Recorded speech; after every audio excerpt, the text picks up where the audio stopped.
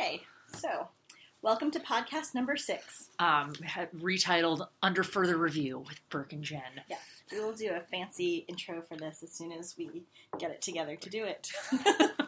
Which is the story of our podcast. Yes, exactly.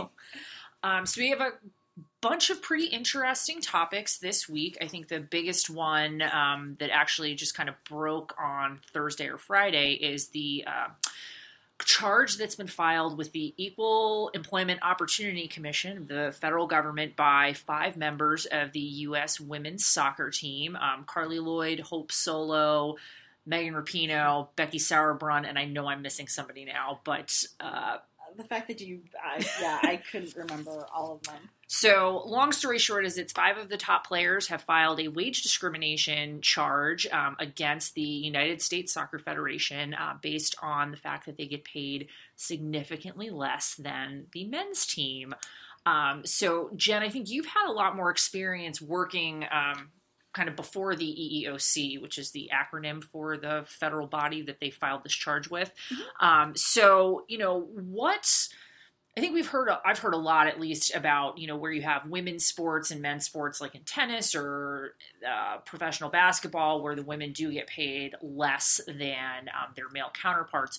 What is it about this particular case that you think puts the women's national team in kind of a uniquely good position to kind of move forward on a wage discrimination charge? So the EEOC is one of its primary function is to enforce the Federal Civil Rights Act, which bans discrimination based on a number of protected traits. The protected traits include, sex, religious beliefs, national origin, race, things like that. And another area that falls under sort of this discrimination would be the Federal Equal Pay Act, which basically says that employers are prohibited from discriminating against employees as between employees on the basis of sex by paying wages to employees at a rate less than the rate at which he pays wages to employees of the opposite sex for equal work on jobs, the performance of which requires equal skill, effort, responsibility, and which are performed under similar working conditions.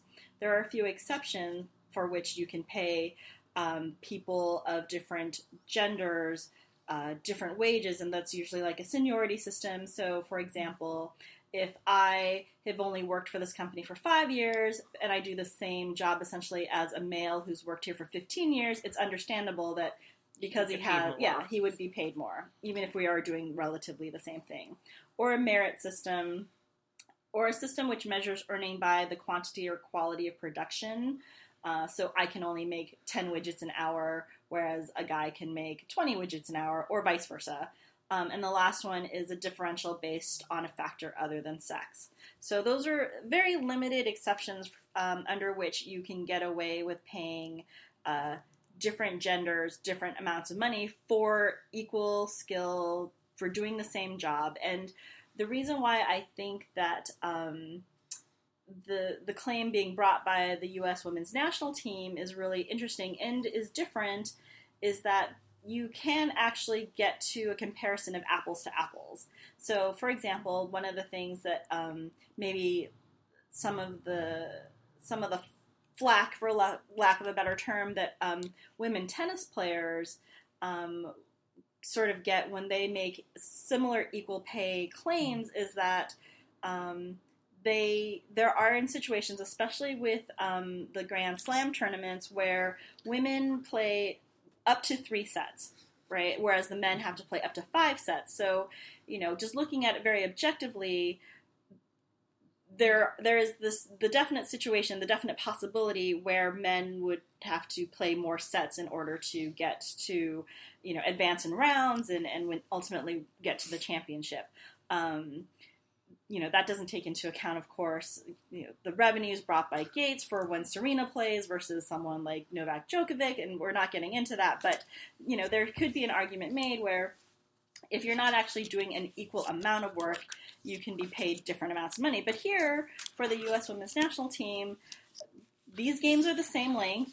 They play essentially the same number of games, or the way that they're paid is based on number of games. So you can actually compare apples to apples. Right, which I will say that Grant Wall from Sports Illustrated did a really great job of doing just that. He put together a chart where he kind of ran through what the women's team members are paid on sort of a per game or per season basis versus what the men's players are paid. And just as an example, for friendlies, which are, I guess, games that are played not within a tournament setting, the women's team members get paid $1,350 for each game, only if they win. If they lose, they get paid nothing.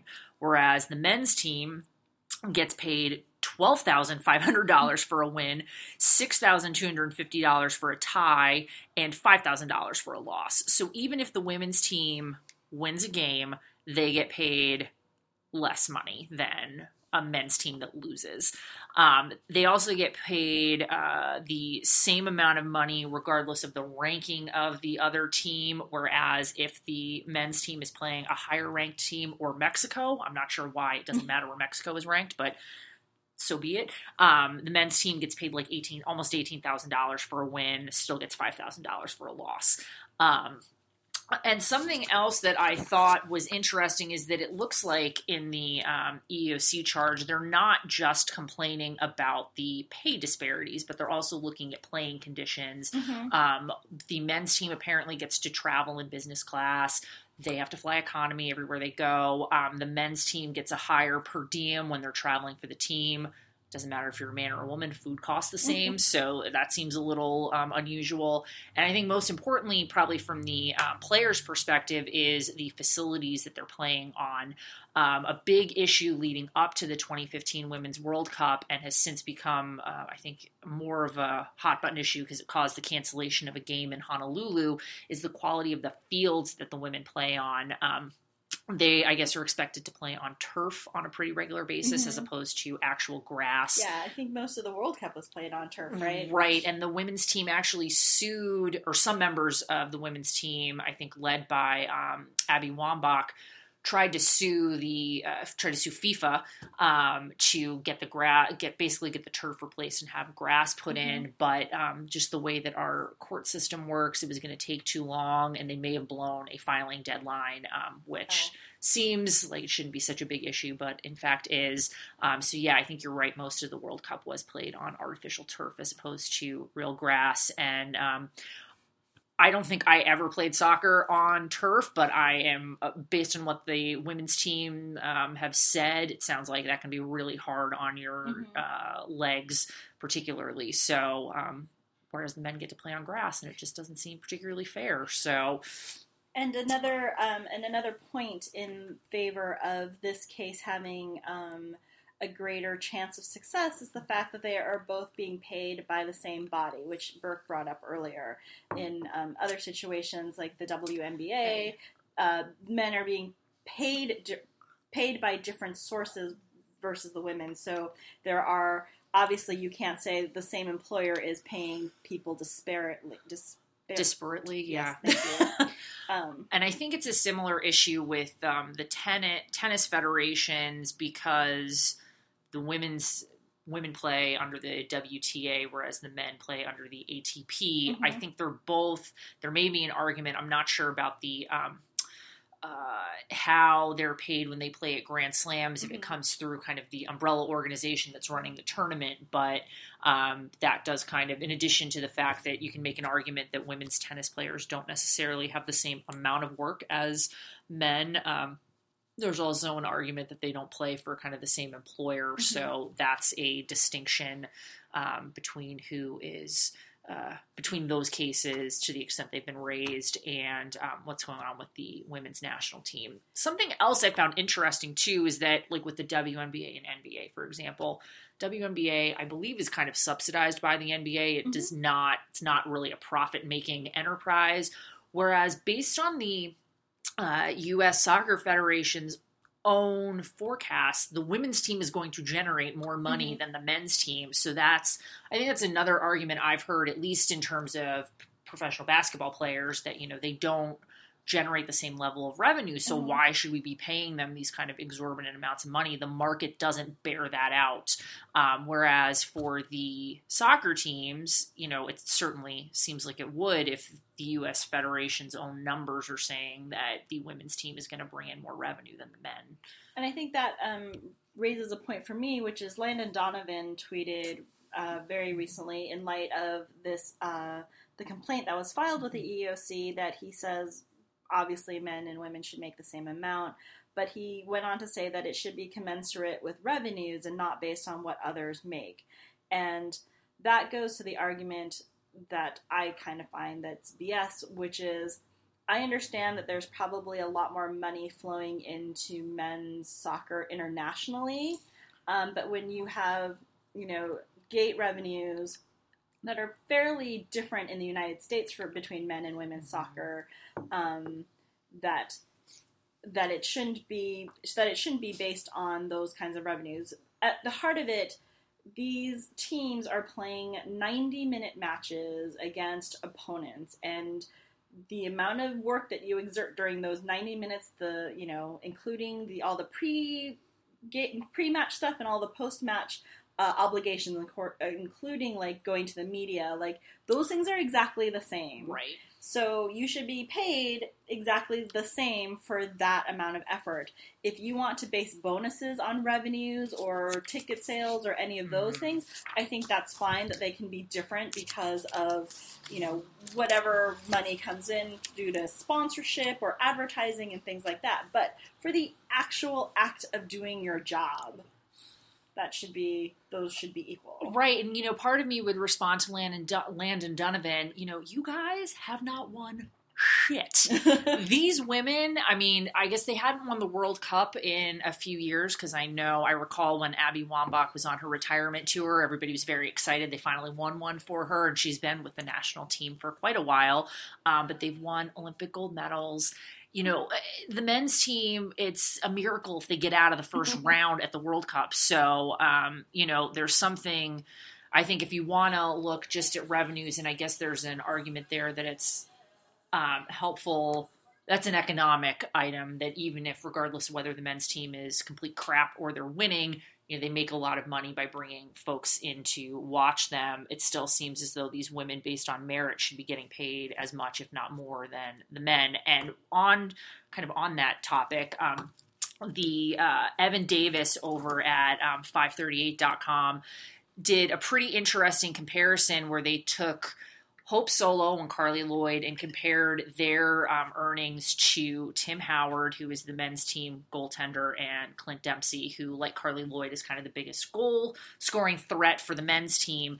And they calculated that Carly Lloyd and Hope Solo, based just on their salaries and bonuses that they earn through their national team play, make about $240,000 a year, whereas Clint Dempsey makes $428,000 a year, and Tim Howard makes $398,000 a year. So nearly double what their female counterparts make. And I cannot come up with any kind of rational justification for that extreme disparity. One interesting item that they pointed out in the 538 article is that the U.S. Soccer Federation actually owns the National Women's Soccer League, so the professional league in the U.S., and the women's salaries for those leagues are paid through U.S. Soccer, so they were able to back out that piece of their salary, so the amounts they're comparing are just really apples to apples with the national team play. And I think that that's the important part, because that's really what the law will look at, is the sort of apples-to-apples comparison. A recent amendment to the California version of the Equal Pay Act has included the phrase substantially similar work into its analysis, and that essentially means that equal pay is required for men and women who perform substantially similar work, regardless of how their jobs are described, and employers cannot hide behind job titles to justify pay disparities, and they have to actually take a critical look at what their employees actually do. So it's the fact that they do actually identical work in these situations. So what do you think about the argument, just to take a step back, the U.S. women's national team, actually I believe both national teams play subject to a collective bargaining agreement that their Players Association worked out with the U.S. Soccer Federation. What do you think about the argument that is these women negotiated these terms, so too bad, you have to live with them. It doesn't really matter that you're getting paid less than the men. They're just better negotiators than you are. So too bad, so sad, ladies. So that would go back to the exceptions that I mentioned earlier, which is it doesn't have an exception for like a collective bargaining agreement. It has one for seniority system and merit system, like if you're on a production line, how much you produce. But it doesn't actually include a collective bargaining agreement. I think that's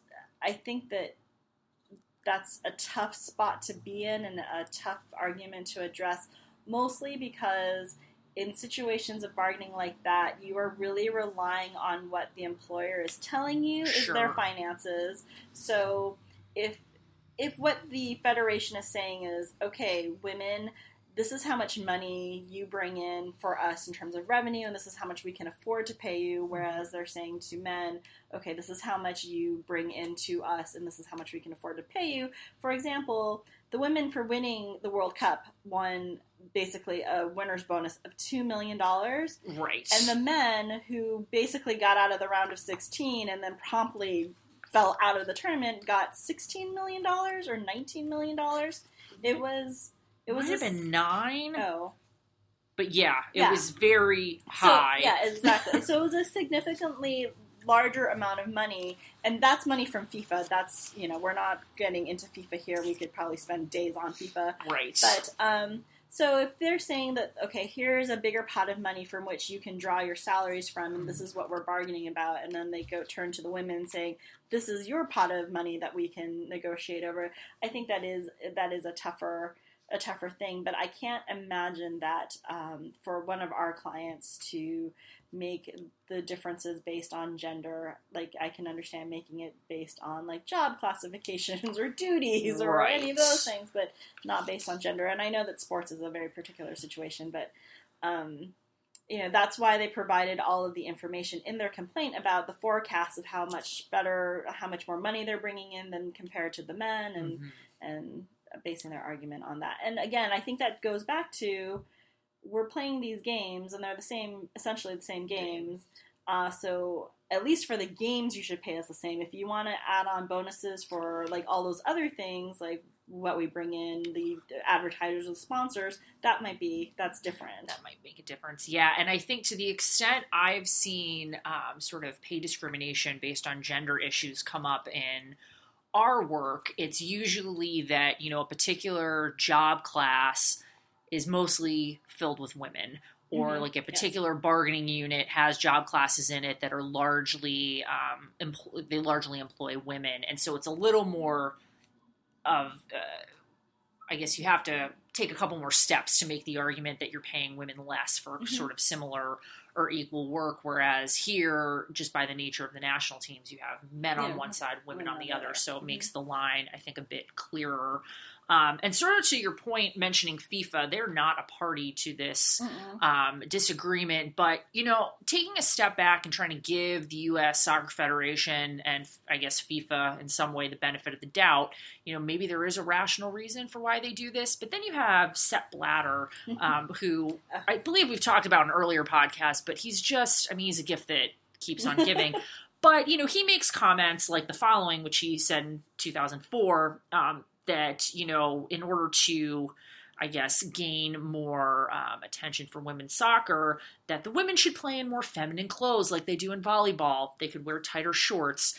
For women's tennis, recently, the chief executive of the Indian Wells tennis tournament, which I believe is one of the biggest tournaments outside of the Grand Slam, commented, and I quote, "When I come back, I want to be someone in the WTA because they ride the coattails of the men.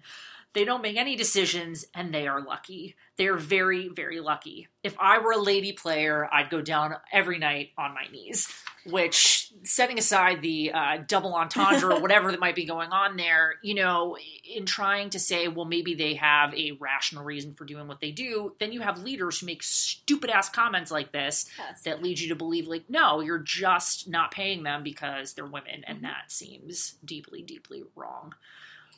So for the next steps in this process, so they filed the complaint with the EEOC, and the EEOC will investigate. Two things can happen. Either the EEOC will close the investigation and issue these 5 women the right to sue, which then they can go into federal court and sue the U.S. Federation. And the 5th woman is Alex Morgan. I can't believe I forgot her, so... Or, in the alternative, the EEOC can decide to pursue this on behalf of the U.S. women's national team. And generally, the EEOC will take on cases where there's an issue where it affects many people, so there's a class of plaintiffs, or they think it's a particularly strong case, or if they want to make a point, essentially. But if the EEOC does sue on behalf of the U.S. women's national team, the women aren't going to be entitled to other damages and attorney's fees. Whereas if they sued on their own, they could also sue for other damages outside of, like, back pay, which is what they would be entitled to receive if they were to prevail just under an EEOC claim. And then just looking at sort of the comparison that they did between Tim Howard and Clint Dempsey versus... Carly Lloyd and Hope Solo, that could be millions of dollars in back pay, depending on how far back they look. Is there a statute? I assume there's a statute of limitations, which I should probably know, but I wonder how far can they go back? I'm going to say between 3 and 5 years. Yeah. And another kind of interesting wrinkle to this case is that I think maybe within the past year, the U.S. Soccer Federation actually sued the Players Association that represents the U.S. women's national team to determine when their collective bargaining agreement actually expires, which... I think both Jen and I had the same reaction. We're like, how in the hell do you not know when your contract expires, even if you... don't have like a date certain, like it ends on June 30th, 2016. Normally there will be some kind of termination clause that says upon 60 days notice or until you reach a new agreement. Yes. So that is still hanging out there, and ultimately the two cases might kind of get settled in concert together. But and the reason why this is an interesting wrinkle is, one, it sounds like the U.S. women's national team is really just very upset with the state of their world, and rightfully so. But there are, the Olympics are coming up, and the women's team's qualified to participate. And essentially, the Federation's argument is that if we don't have some sort of understanding as to the expiration date of this contract, then there actually is no contract, and they can strike if they'd like. Normally in contracts like this, there are no strike clauses, and they will, once the contract expires, then the parties' employees have the right to strike or exercise other sort of concerted actions to either, leverage negotiations, whatever. But the Federation wants some sort of certainty that the women's players won't strike for the Olympics. I think they're arguing that the contract really expires on December 31st at the end of the year. Yeah. So that would give them, 3 years until the next World Cup and 4 years until the next Olympics to try and work something out with the Women's Players Association. Yeah, so it's a really fascinating story, and I totally recommend reading the 538 article and the Sports Illustrated breakdown. Just because the numbers are numbers, and you can't, objectively can't argue with them. and the source is from the Federation itself. So right, that's what I thought was most interesting, is the way that they've been able to use the Federation's own numbers against them. And the 5 players are being represented by Jeffrey Kessler, who recently represented Tom Brady in his fight against the NFL. Yes. So really high-powered, smart attorney. So we'll see. He seems to, at least based on some of his comments, he seems to think that if the other labor dispute based on the expiration date of the contract isn't somehow settled in favor of the women, that they may, they'll take whatever actions they have to get their point across, up to and including striking. So it'll be interesting to see how this will play out. One thing that I think is maybe lost in all of this is the length of time this could take. It could take up to a year for the EEOC to complete its investigation process. And as we discussed, I think last time in relation to the Erin Andrews lawsuit, that lawsuit took like 5 years to kind of from start to finish. So these ladies could be in it for a long haul. I will say, though, if the EEOC does get involved, and this is from professional experience, it will move fairly fast through the EEOC process, and I believe in the last issue that I dealt with, they did get in front of a mediator probably between like 6 and 9 months, which I know might sound slow to everyone else out in the world, but that's actually kind of fast for us in our life. So yeah, things don't move with any particular speed in litigation, but I think it does seem like the federal courts move a little bit faster than state courts too. So, and this has all been raised to the federal level. So, so yeah, this could extend well into the Olympics. As a fan of the U.S. women's national team, I certainly hope all of our best players are in Rio. But this is an important fight, and I think Alex Morgan, when they were on the Today Show, and she made the point that they're not really doing this for themselves, but it's for all the girls who are playing now, coming up through the system, that they don't have to kind of fight this battle. So.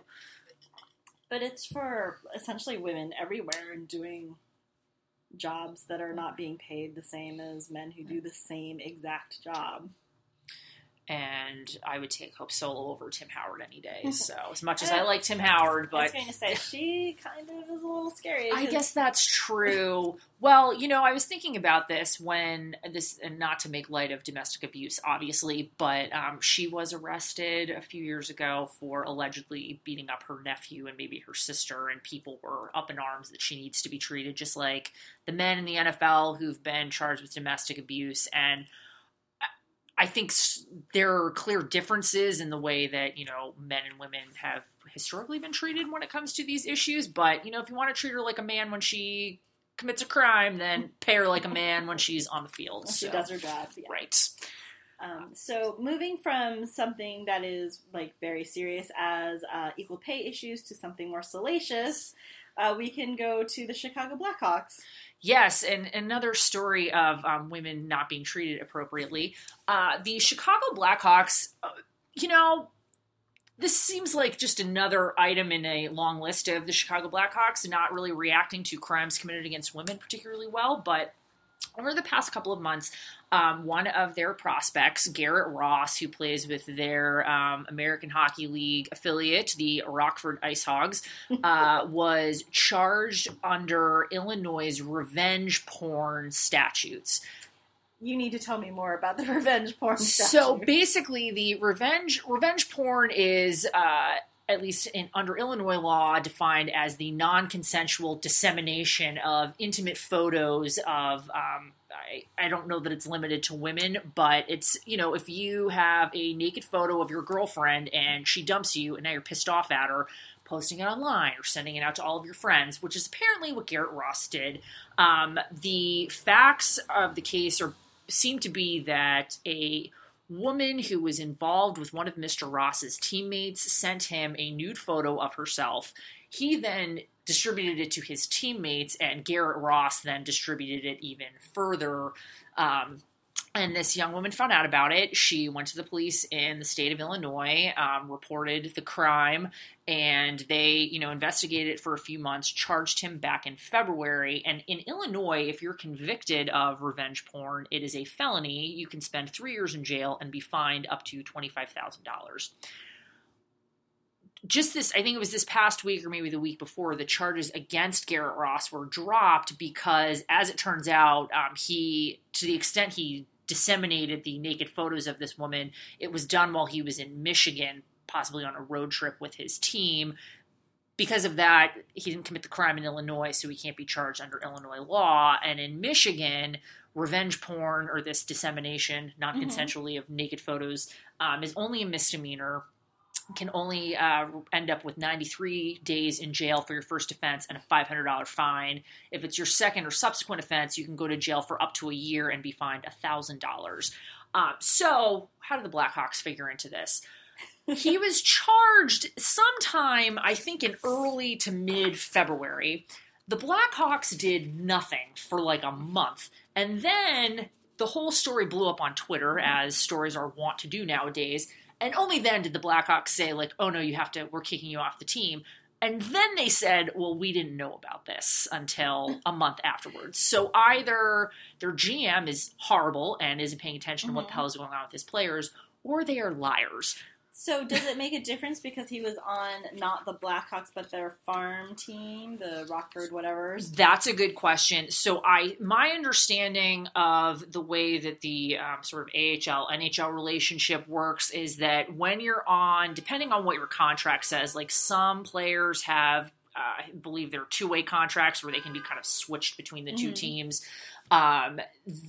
I think whatever the AHL team's decision is what would govern. So I don't know that this necessarily would have been a choice that sat entirely with the Blackhawks. No, I was thinking more of the notice issue. Sure. So I would think, particularly based on recent history with the Blackhawks, which will talk about momentarily, that I think the notice initially would be with the AHL team, but given the Blackhawks' recent history with players being accused of inappropriate behavior as towards women, I would think that it would have risen to the level of the Blackhawks parent team management pretty quickly. And by recent history, I am referring to Patrick Kane, star player for the Blackhawks, star player for U.S. hockey's national team, who was accused of rape over the summer.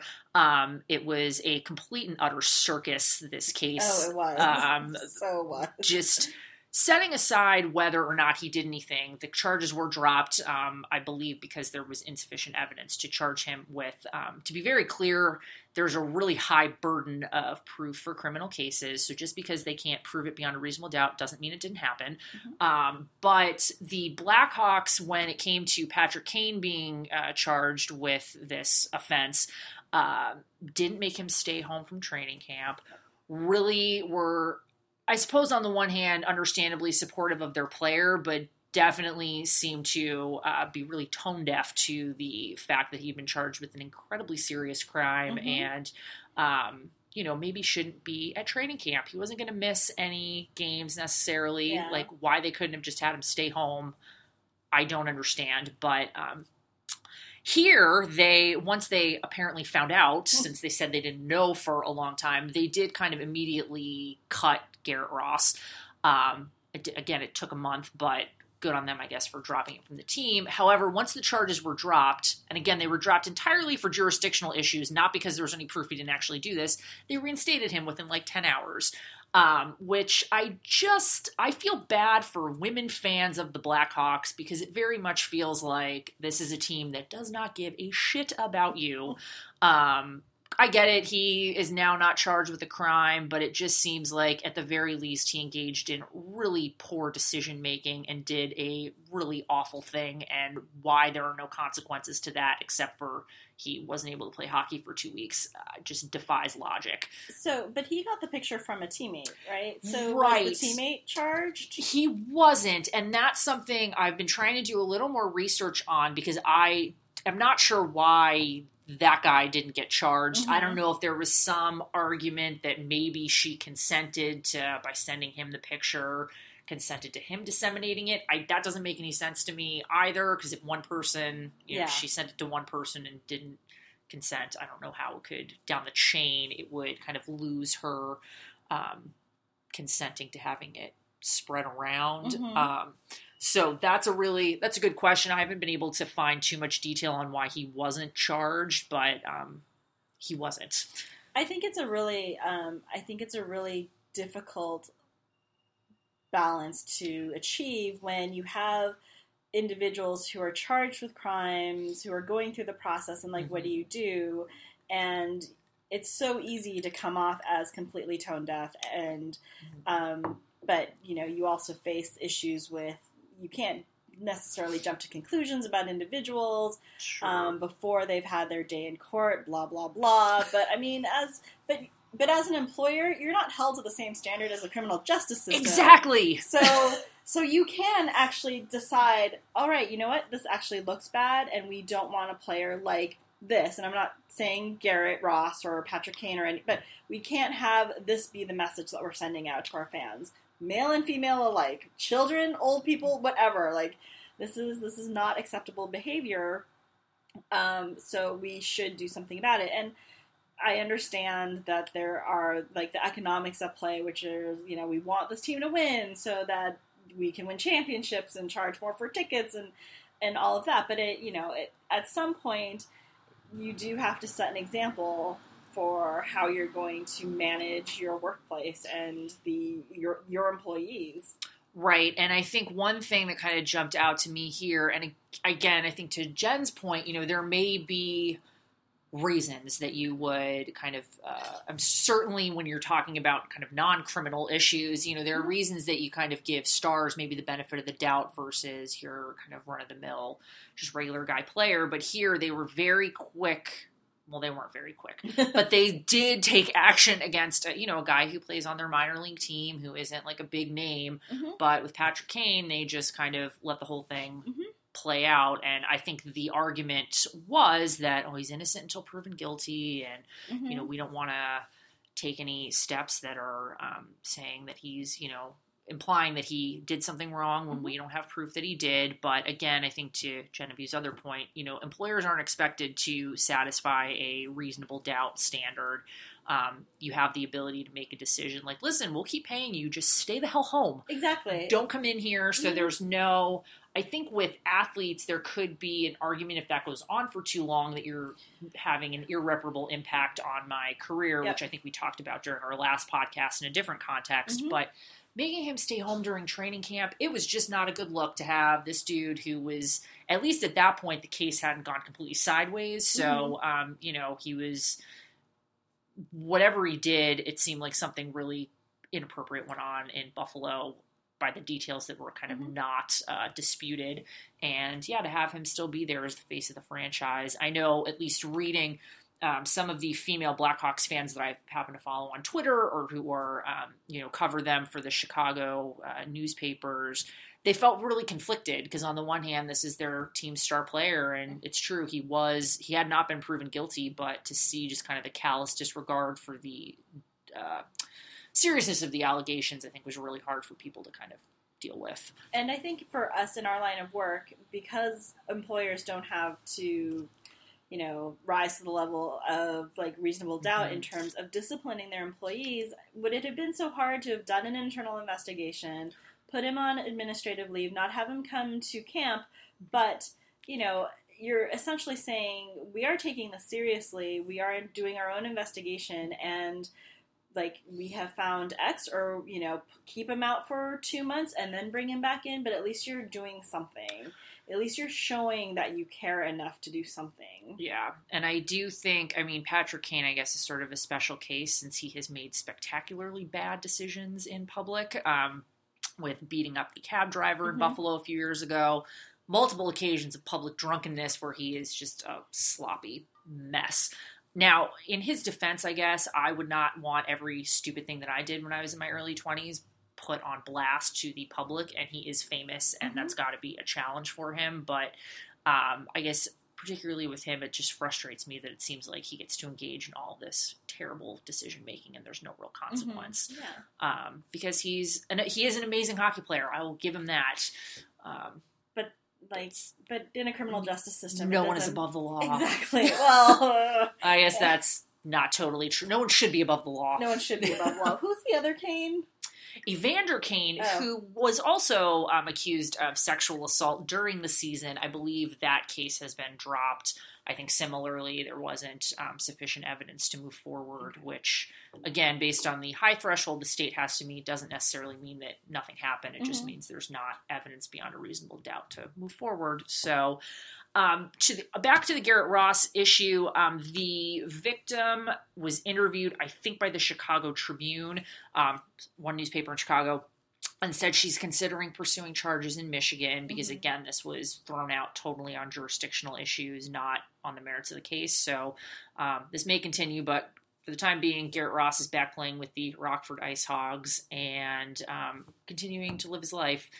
So we'll watch this space for updates on this.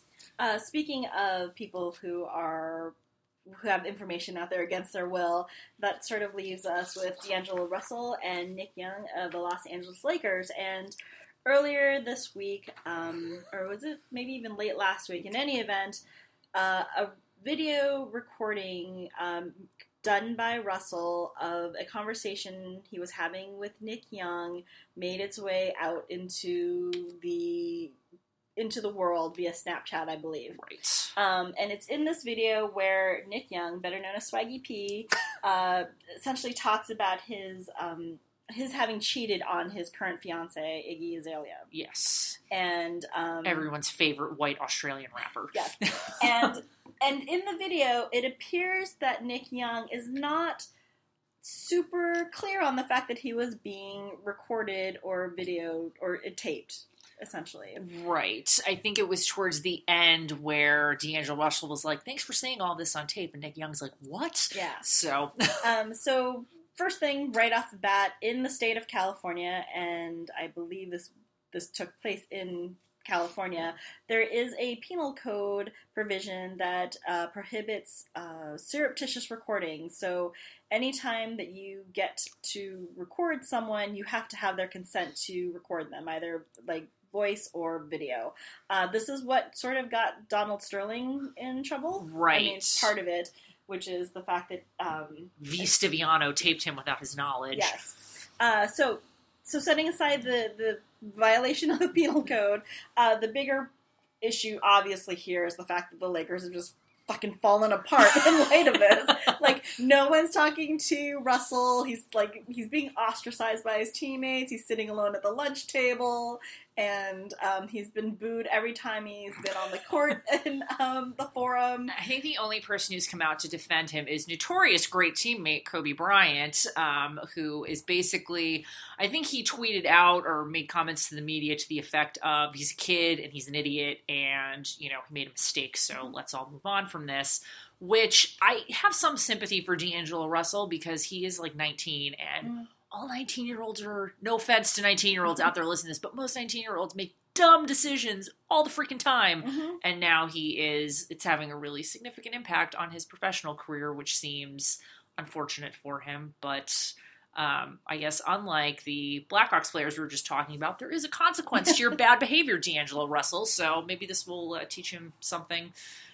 And I think it goes to sort of the issue of, you obviously have two people in a workplace who are now not speaking to one another, but the fact that their productivity requires them to be good teammates is being impacted.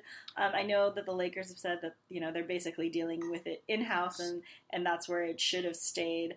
But it's going to be rough. I don't know how you're going to bounce back from this.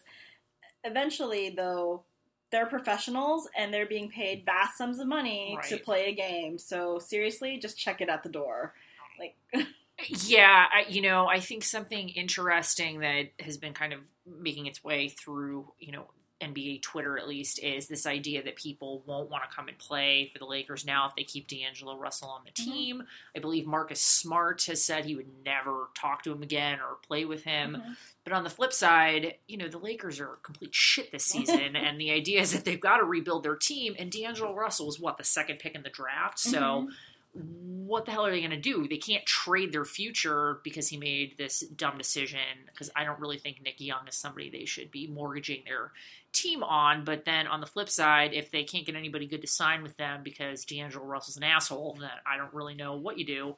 Yeah, but I mean, I think it's fine for someone like Marcus Smart to say something like that, because that situation's not going to come up where he's going to have to play with him. Right. And even if they were on the same team, I'm sure they'd suck it up and play, because, again, you're making millions of dollars to play a game. Deal with it, man. Yeah, exactly. So, kind of back to the consent issue, obviously we only saw the video from D'Angelo Russell's perspective. And it is pretty clear based on Nick Young's reaction that he wasn't told explicitly that he was being taped. But if someone is sitting there with their phone up in front of them, just chatting away with you, is there an argument? Now, to take a step back there, I don't think there's been any claim that he, broke the law, or if there's any indication he's going to be charged under the penal code section that requires consent before taping. But let's say there was. Would he have an argument that Nick Young had to have known that I was taping him because I had my freaking phone up in his face, and why would I be standing like that if I wasn't recording the conversation? I think he probably would. I mean, a reasonable person, which is normally the standard that is used, would say, hey, that's kind of not a natural way to hold your phone. If you're just looking at it, texting or whatever, that there might have been something greater at play. Unfortunately, unlike old school video cameras, there's no little red light blinking at you to let you know that it's in record mode. But I mean, still, I think a reasonable person would say, hey, what are you doing before doing this? And I don't know that V. Stiviano was ever charged with a penal code violation. Yeah, with her surreptitious recording of Donald Sterling. So I'm pretty sure this D'Angelo Russell thing isn't going to go anywhere, at least in the criminal courts. No, and I don't suspect that it will. But it just was sort of an interesting. It's the legal portion for which we can talk about this. Nick Young actually got into a bit of a bother a couple of weeks ago with another teammate, Jordan Clarkson, where he and Clarkson were alleged to have been making obscene gestures to 3 women in a car that they'd pulled up next to in LA. And these obscene gestures were so crass and so crude that the 60-ish-year-old mother of the main spokesperson of the group was just aghast at what was happening. The daughter actually took pictures of it she took pictures of Nick Young and Jordan Clarkson, but not of the obscene gestures. So there's no proof that they did do this, but they did come out and apologize later on, which indicates to me that they did in fact engage in this. And the Lakers have said that they're basically being sent to sensitivity training. Yeah, and not for nothing, not to go back, focus too much on the ages of these people, but Nick Young is 30 years old. Get it together, dude. I mean, why are you talking to, cheating on your fiance is between you and your fiance, but don't brag about it in front of your teammates because anybody could hear it. And then why are you harassing women in the street? You're an adult. You have no excuse for this dumbass behavior. And it just seems like it's a real waste since even though he, again, probably shouldn't be the centerpiece of the Lakers team, he's a good player. And it just seems like he's wasting his time and possibly his talent by having to go to sensitivity training because he acts like an idiot in public. Yes. And who knows, Iggy could be kicking him to the curb. She did tweet out, thanks, bro, to D'Angelo Russell. And I think she had also mentioned something about their wedding date being moved further back or something like that. I don't know if that was before the video or after the video, but right. I think she did mention that she's been in a little bit of Bridezilla mode, and Nick Young thought they should just elope. But I believe those comments were from prior to the release of the video. So, at least in positive news, he is not cheating with Amber Rose because she is friends with Iggy Azalea. So it was just the 19-year-old. I think she was unnamed in the video who he is messing around with. So that brings us to probably a new segment in our podcast called the 3-minute warning. And the 3-minute warning is like the 2-minute warning in American football. It's just the Canadian version of it. Because we both love Canada. That's right. So, and... we love the CFL. Right, and saying we've got bigger balls didn't really work for two women doing a podcast, so... So we've just landed on the 3-minute warning, right. And this is basically what we have been calling our hot takes in previous podcasts. So I think we only have one today, and this is one where we might actually invite some of our colleagues and friends to talk about, because we're not huge UFC people or MMA people. But man, Jon Jones has a lot going on. So he's been a busy dude. He really has, and probably should never be allowed behind the wheel of a vehicle again, based on at least his most recent escapades. So Jon Jones is a UFC champion, the first one to have his title revoked for disciplinary action since he was engaged in a felony hit and run, I think last year, where a pregnant woman was injured. But more recently, he was arrested for drag racing in Albuquerque, New Mexico. Yeah, and it wasn't actually drag racing. Right, he was insisting that he was not drag racing. Yes, but the statute in New Mexico sort of seems to apply in a situation where you do gun it from a red light, even if you're not physically engaged in racing. So even if you have a heavy foot or something like that, I don't know. It just seems like it was written in a way that sort of covered a lot of situations. And Mr. Jones, when he was pulled over, did not react particularly well to this, referring to the police officer as a fucking liar, screaming and yelling at him. He did eventually apologize for those comments to the police officer, but he still says that he didn't do anything wrong. So he was arrested because this is a probation violation. I think he's on probation from the felony hit and run that he had a while back. As a probation violation, he can't drive without getting his probation officer's permission. He has to go to a driver improvement course. He needs to engage in anger management classes, and he has to do some community service. But he is not restricted from traveling, which is important for him because he has a new UFC championship fight in Vegas in about 3 weeks. So he will still be able to participate in that fight. And he said this is the first time he's fighting sober in his whole career, which is just frightening on a different level. Right. And he was apparently sober at the time of this incident, so there's really no excuse for his extreme angry behavior. But he... I guess the judge told him that if he sees him back in court, it's not going to be good for him. So yeah, I guess that's basically it with Jon Jones. It does seem like he really struggles with how to drive appropriately because the hit and run and his more recent incident, I don't think those are the only 2 incidents he's had behind the wheel of a car. Yeah, I think I like the fact that the judge was like, okay, because of your probation violation, you're not allowed to drive the vehicle. I think that would probably save Mr. Jones on a lot of headaches. Right, and if he's that rich, get a driver, dude. I've had that reaction a lot of times. It seems like there have been a number of athletes who've been arrested during the off-season for drunk driving. Yeah. It certainly seemed like just hire a driver, save you a lot of hassle. Like Ryan O'Reilly, who is a forward for the Buffalo Sabres hockey team, was drunk and literally drove into a Tim Hortons over the summer, which is the most Canadian crime you could commit.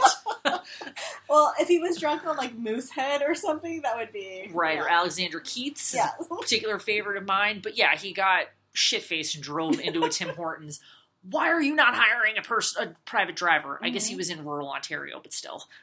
Just seems like a really horrible idea, besides the fact that you could kill somebody, including yourself. Why go through the hassle? He's going to be in court now. It's just a bad situation. He wrecked a Tim Hortons for a community. Right, which is, if you've ever been to Tim Hortons, that is a real treasure in Canada. So hopefully Jon Jones, now that he's gotten his sobriety, he will learn how to drive like a normal, calm human being, or he'll hire somebody to drive him around, because I suspect he has enough money to do that. So yeah. Mr. Jones. So that's pretty much it for us today. We will be talking extensively with a special guest about the state of sexual assaults on campuses and in sports, hopefully in the next couple of weeks, and we'll have that up. Yeah. So thanks for tuning in to Under Further Review. We'll talk to you soon.